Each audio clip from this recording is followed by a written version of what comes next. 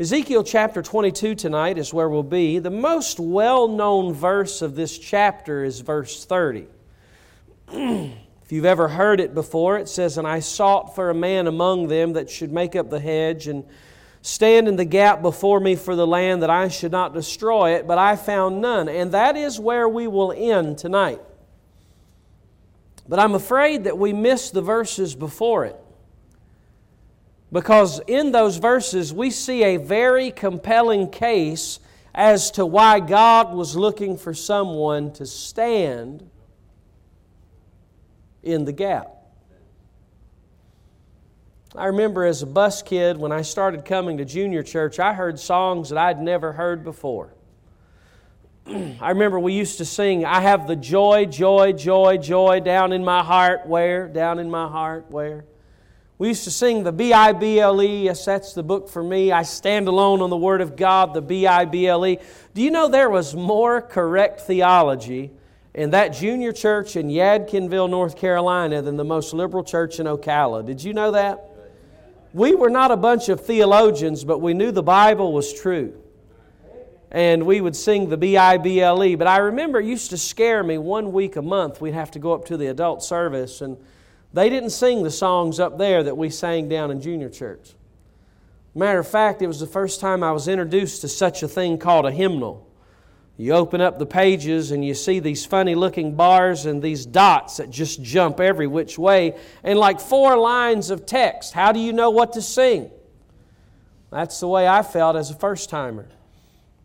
But I can still remember I would be sitting on the front row and we would open up that hymnal. S.D. Parker, the song leader, would say, "Open to number such and such." And sometimes as a bus kid it was just a little overwhelming because you'd never sung these things before. You know, you could open up a song like Stand Up for Jesus, that for you is old hat, for me it was brand new. And I would look at it and I'd get lost in a hurry.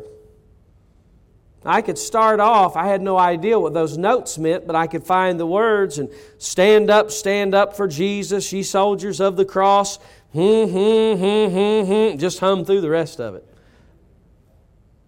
That's how I survived a lot of congregational singing until I learned some of the words.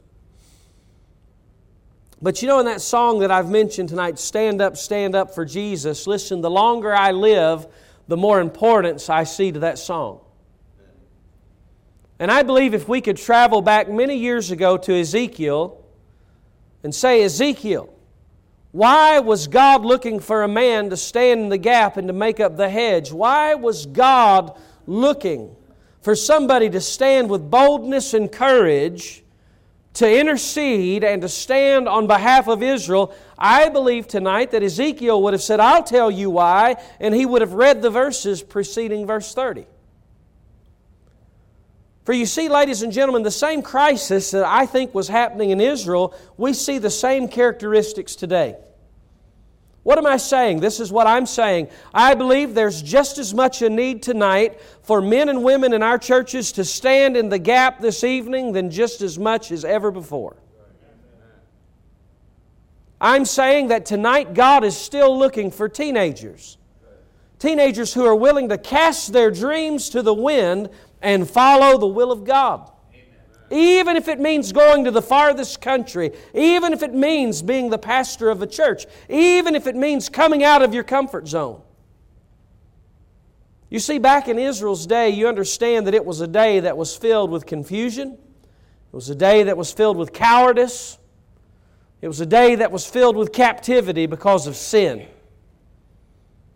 And ladies and gentlemen, I think those same things can be found in America tonight. America is the land of the free and home of the brave, but yet there are millions upon millions that live in the bondage of sin. We find tonight that while there are many steeples, there are many churches that you'll find scattered across this country, it seemingly there is less and less boldness and willingness of those to stand on behalf of God with a great boldness. And so tonight I invite you to look at what was going on in the heart of Israel and in the heart of Ezekiel as God Almighty makes His plea. And I sought for a man among them that should make up the hedge and stand in the gap before me for the land. Now, the first thing that I want to show you tonight is a lack of discernment. We're going to see that lack of discernment in verses 26 and following. Now, when I'm talking about a lack of discernment, let me just give you a real-life illustration of it. When I was a kid growing up, there were times that I did things, to be quite honest, there was no rational explanation. I didn't think. Now I hear my kids, when they were younger, Dad, I didn't think. I know where they got that from, because I didn't think. And there'd be times I'd stand before my dad. My dad would say, boy, why did you do that? And I looked at him and I said, I don't know. And I can still hear his voice when he would look at me in that North Carolina accent, and he'd say, boy, you ain't got a lick of sense. That's how he said it. He looked at me and he said, boy, you ain't got a lick of sense. What was he telling me? He was telling me that I lacked discernment. Now, one of the reasons God is looking across Israel for people that will boldly stand for Him is because He's looking across a nation, to be quite honest, it doesn't have a lick of sense. Isaiah 5 and verse 20, woe unto them that call evil good and good evil, that put darkness for light and light for darkness, that put sweet for bitter and bitter for sweet. Here you have a group of people that they can't even discern good and evil. The things in Israel's society that were evil, they said those are good. The things that were good in their society, they said, oh, that's evil. And you know, the very same thing that was happening in Israel, I believe, is happening in America tonight. You take a man who holds up the gospel. He's called a fool by the world, and yet you take those that are given to destroying this country, and they're exalted as good. You take those that hold up virtue and holiness and purity, they're called evil. You take those that live in immorality, and they're extolled by society as being good. You understand, the very thing that was happening in Israel is happening in America tonight. There is a lack of discernment in our country. And you find that lack of discernment illustrated very clearly among three groups of people in Israel. Notice with me, first of all, the lack of discernment among the priests. In verse 26, her priests have violated my law and have profaned mine holy things. They've put no difference between the holy and profane. Neither have they showed difference between the unclean and clean, and have hid their eyes from my Sabbaths, and I am profaned among them. You know, the first group you find a lack of discernment in is the priests. Now, here's my question to you tonight. If anybody in Israel knew what was right and what was wrong, if anybody knew what was holy and unholy, it ought to have been the priest, right? I mean, do you understand the priests were educated from a very early age? I mean, ignorance is not an excuse. They couldn't stand there and say, I didn't know that. No, the priests, they knew what was right, but here it was, they were indifferent to the holiness of God. Of anybody that should have known right in that land, it was the priests, but they were indifferent. They knew that God was holy. They had been taught that God was holy. They had been taught you don't approach the things of God haphazardly, and yet to them they put no difference between the holy and the profane. And folks, I believe there's a great lack of discernment. We don't have priests today, but we do have believer priests. I'm talking about people who've been saved by the grace of God, who stand before the Lord and they intercede to God. But you know, I'm afraid there's a great indifference and there's a great lack of discernment among believer priests today. Folks, it amazes me in church culture. There's a lot of things that's happening in the general church culture today, and I'll tell you one of the things that's destroying it is when churches put no difference between the holy and the profane. You know what? There ought to be a distinct difference between a bar and a church. And I'm talking about more than just the alcohol that's consumed. It amazes me how some people today are trying to take the world and the church, put it in a jar, and shake it up. You know, the very moment you take the world and you try to take the things of God and you put it together, you know, the very moment you do that, you've made it unclean. Do you understand that? Listen, if I take a towel that was washed and sanitized in one hand, and I take a dirty rag in another, and I put them together, listen to me, I've just dirtied the whole thing.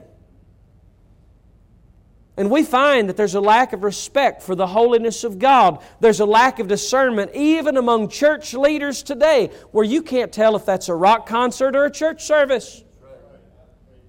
That's the church culture in America today. Is it any wonder that God Almighty looked out across Israel and said, "Will not somebody stand in the gap?" You know, talking about the holiness of God, I just want to say tonight that I think one of the areas in which a lack of discernment is greatly manifested among Christians today when it comes to the holiness of God is the name of God. Now, I realize tonight that I stand to probably be called old-fashioned. And that's all right.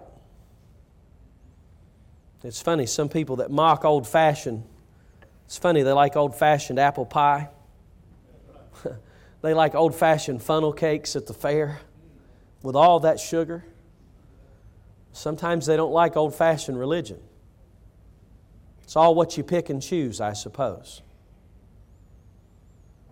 But ladies and gentlemen, one of the greatest areas in which I see a lack of respect to God and a lack of holiness is what we do with the name of God.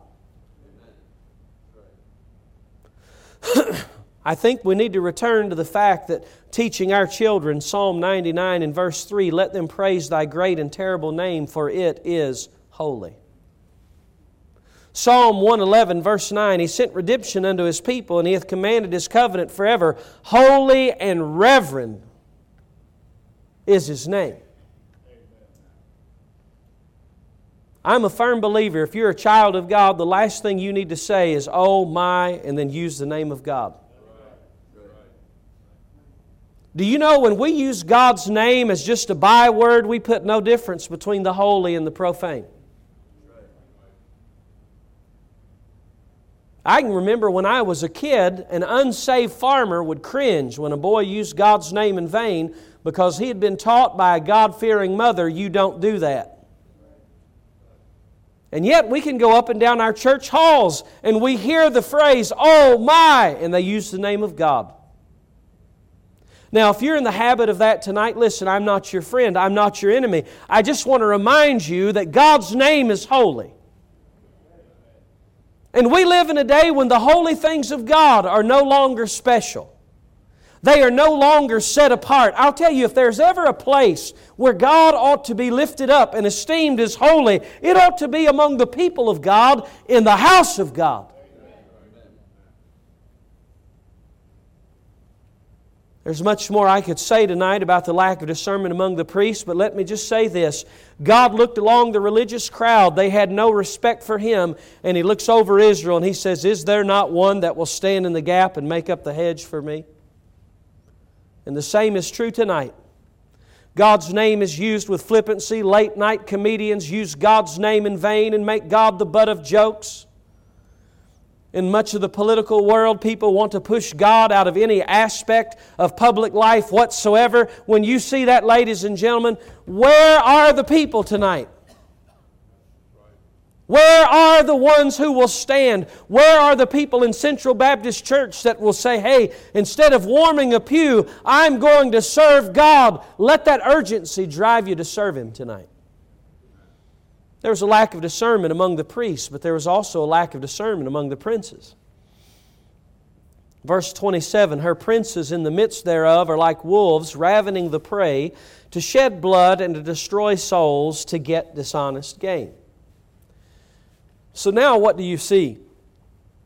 Not only is there a lack of discernment among the priests,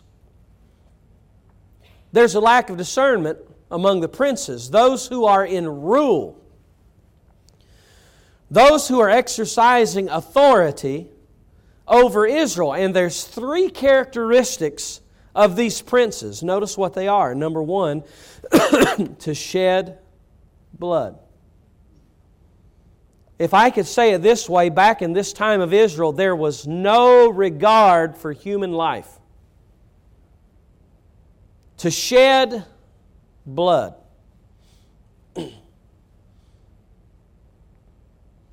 I believe for years we've been programmed as a society in our country to shed blood and to not bat an eye. Some of the greatest selling forms of entertainment are filled with violence, thuggery, people murdered in mass, and a culture is being subtly programmed that that's acceptable. We live in a country every day where more lives are taken in abortion than COVID-19.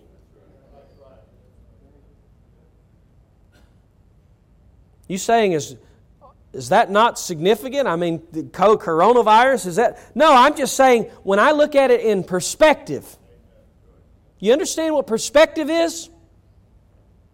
When I look at it, I find that there are institutions that are exalted even within the ranks of our government that support the shedding of innocent blood. And yet, ladies and gentlemen, here we are in 2020. There are pulpits across this country that need to be filled with Bible preachers. There are mission fields that need to be reached. Where are they tonight?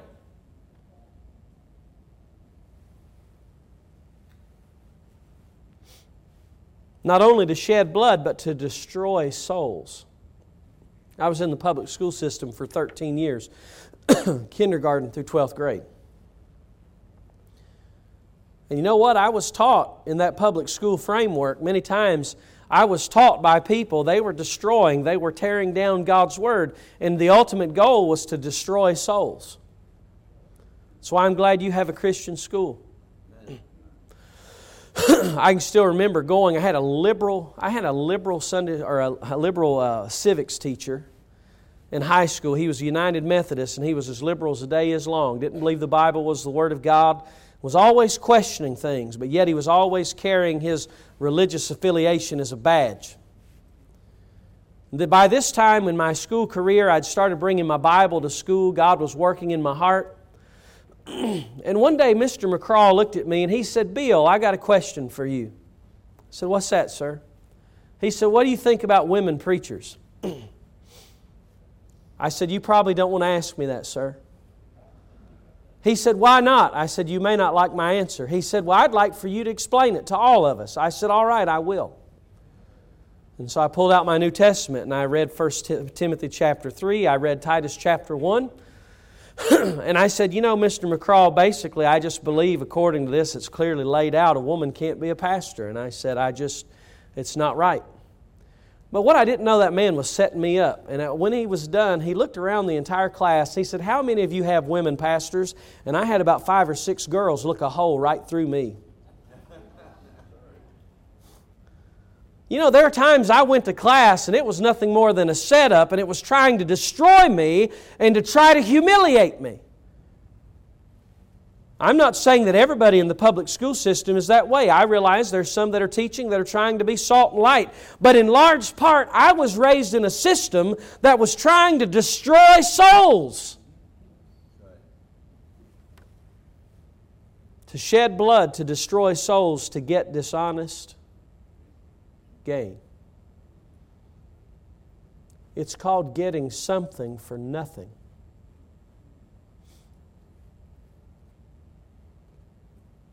You know, when I went to Ambassador, I learned I got a scholarship. When I had to go to college, I had to pay the school bill. I got a scholarship. You know what the name of that scholarship was? WORK.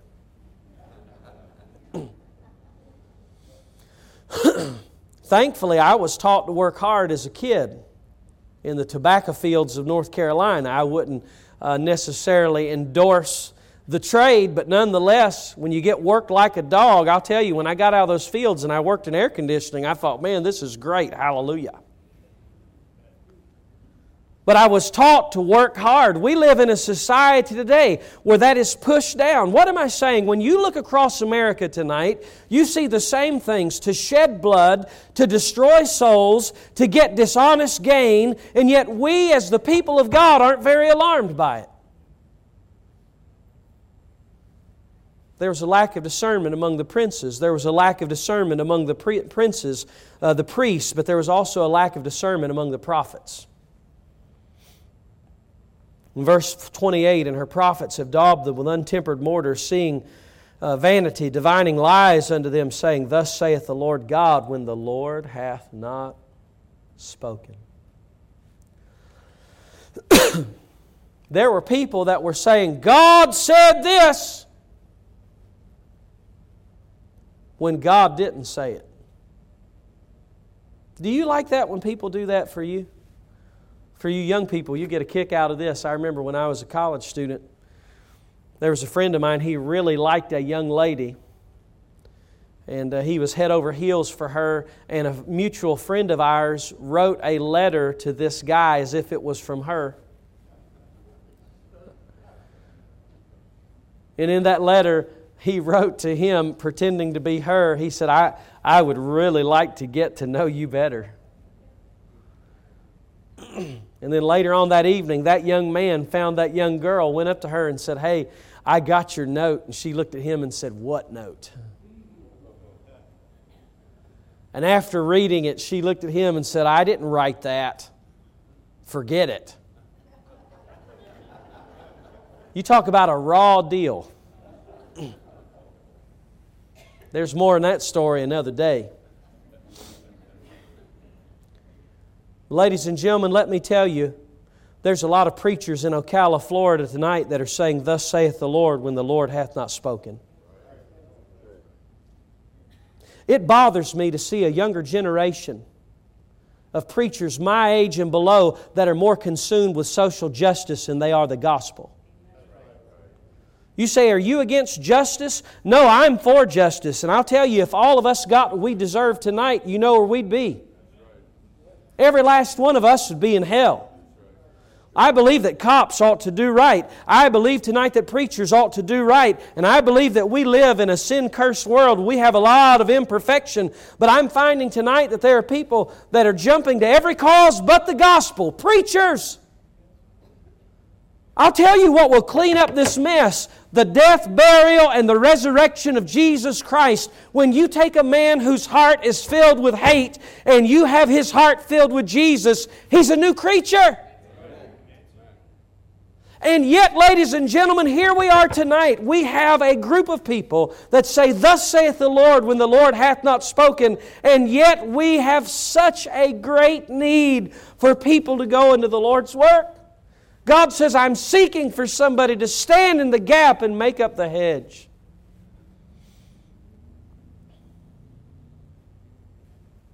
There was a lack of discernment. But there was also a land in despair. Verse 29, the people of the land have used oppression and exercised robbery and have vexed the poor and needy. Yea, they have oppressed the stranger wrongfully. You see, not only do you see a lack of discernment among the priests and the prophets and the princes, but now you see an entire land that's in despair. What are they doing? They're doing exactly what the leadership was doing. Now, I want to drive home a principle tonight, but before I do, I want to put a disclaimer on it. In what I'm about to say, I am not condoning the victim mentality. This is what I mean by that. There are some people and they say, well, the reason I'm the way that I am is because my dad was this way and this was this way, and so I have no choice but to be that way. Let me tell you, that's a bunch of malarkey tonight. That's right. And the reason I can say that is because I'll tell you what, if I had bought into that, I'd be a drunkard tonight and a carouser. If I bought into that, ladies and gentlemen, my life would be a lot different. What am I telling you? I'm telling you, you know what? Your circumstances may shape you, but you're the one that makes the decision. But now, with that in mind, let me say this. The leadership of Israel influenced an entire nation to live the same way they lived. They're stealing, they're thieving, they're in confusion. They have no authority. Why? Because the prophets and the priests and the princes. And ladies and gentlemen, the lesson that every one of us ought to take home is, listen, every mom and dad and every grandparent in here, listen to me, you exert influence over your children and grandchildren. And if they followed in your shoes, what kind of life would they live? Even among the young people that are here tonight, listen, they're people that are in grades under you, that look up to you. I want to ask you, if they followed your example, would you lead them to heaven or would you lead them to hell? If they followed your example, would they do right or would they do wrong? But I want to end tonight not talking about the land and despair. The last thing that I want to mention tonight is a look of disappointment. Now let me make my summation before I read the verse. God has just told Israel, listen, you put no difference between the holy and the profane. There's a lot of religious confusion. The princes, they're teaching to shed blood, to destroy souls, and to get dishonest gain. And the preachers are useless. They're saying, thus saith the Lord, when the Lord hath not spoken. And now the entire land is going to pot, so to speak. And then we hear some sad words. And I sought for a man among them that should make up the hedge and stand in the gap before me for the land, that I should not destroy it. But I found none. I believe those words haunted Ezekiel, and they ought to haunt us tonight.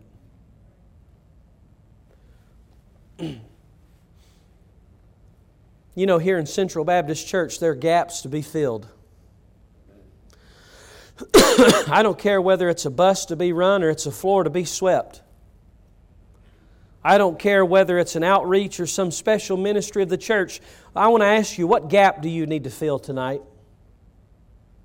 What is it going to take to motivate us to give our energies to serving God? Young people, listen, there's gaps all over this country tonight. This year at Ambassador, we welcomed 45 new students. I wish it was 450. It has nothing to do with finances. It has everything to do with America dying and going to hell. But I find that the same shackles or scales over the eyes of the Israelites, they're over the eyes of Americans. We're not bothered by the wickedness of society. We're not bothered by the indifference spiritually. We're not bothered by what's taking place. And I'm afraid God looks and He says, but I found none. So I want to encourage you tonight in a couple of specific ways. Actually, 3. Number 1, if you're a member of this church tonight, get into a gap yesterday.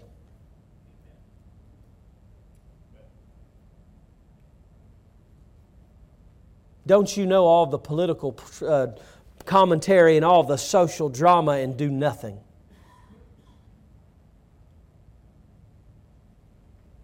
If you're a member of Central Baptist Church, stand in the gap somewhere. I say to every young person here tonight, you should have a heart that's willing to do whatever God wants you to do. And if God wants you to be a missionary, God wants you to be a preacher, God wants you to marry a preacher, that's where you ought to be. The next generation of preachers, they're sitting up there. Some of you are like, man, some of those guys really need help. I could never see him as a preacher. I got news for you. They said the same thing about me. You know what's so great is it's not so great that God didn't look at me and say, boy, there's a 17-year-old with all kinds of talent. I think God looked at me and said, that's the most messed up 17-year-old. If he'll just yield to me, I'll clean him up.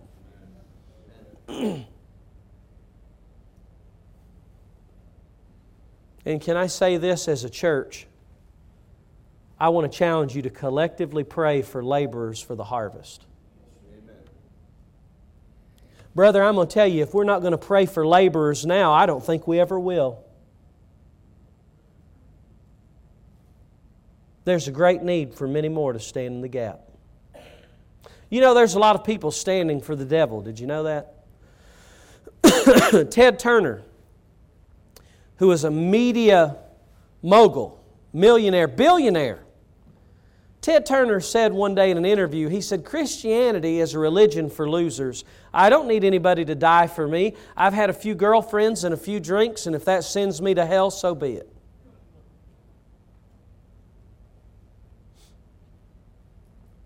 I'm telling you, the devil's got a lot of people that blow his trumpet. Larry Bird, all-star forward for the Boston Celtics. One day in an interview, Larry Bird said this. He said, on my best day, Jesus Christ can't even beat me.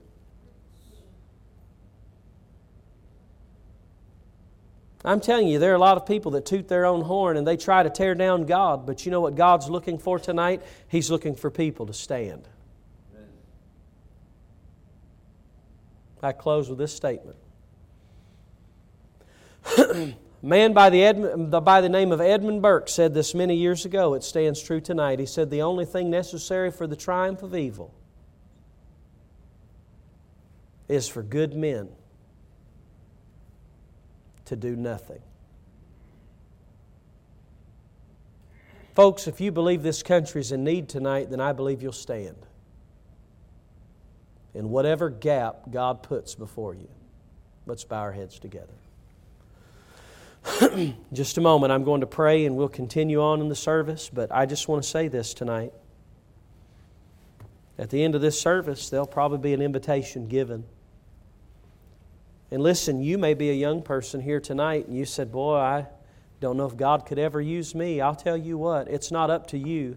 It's up to Him. And if God wants to use you in some form of ministry, all you got to do is just say, yes, sir.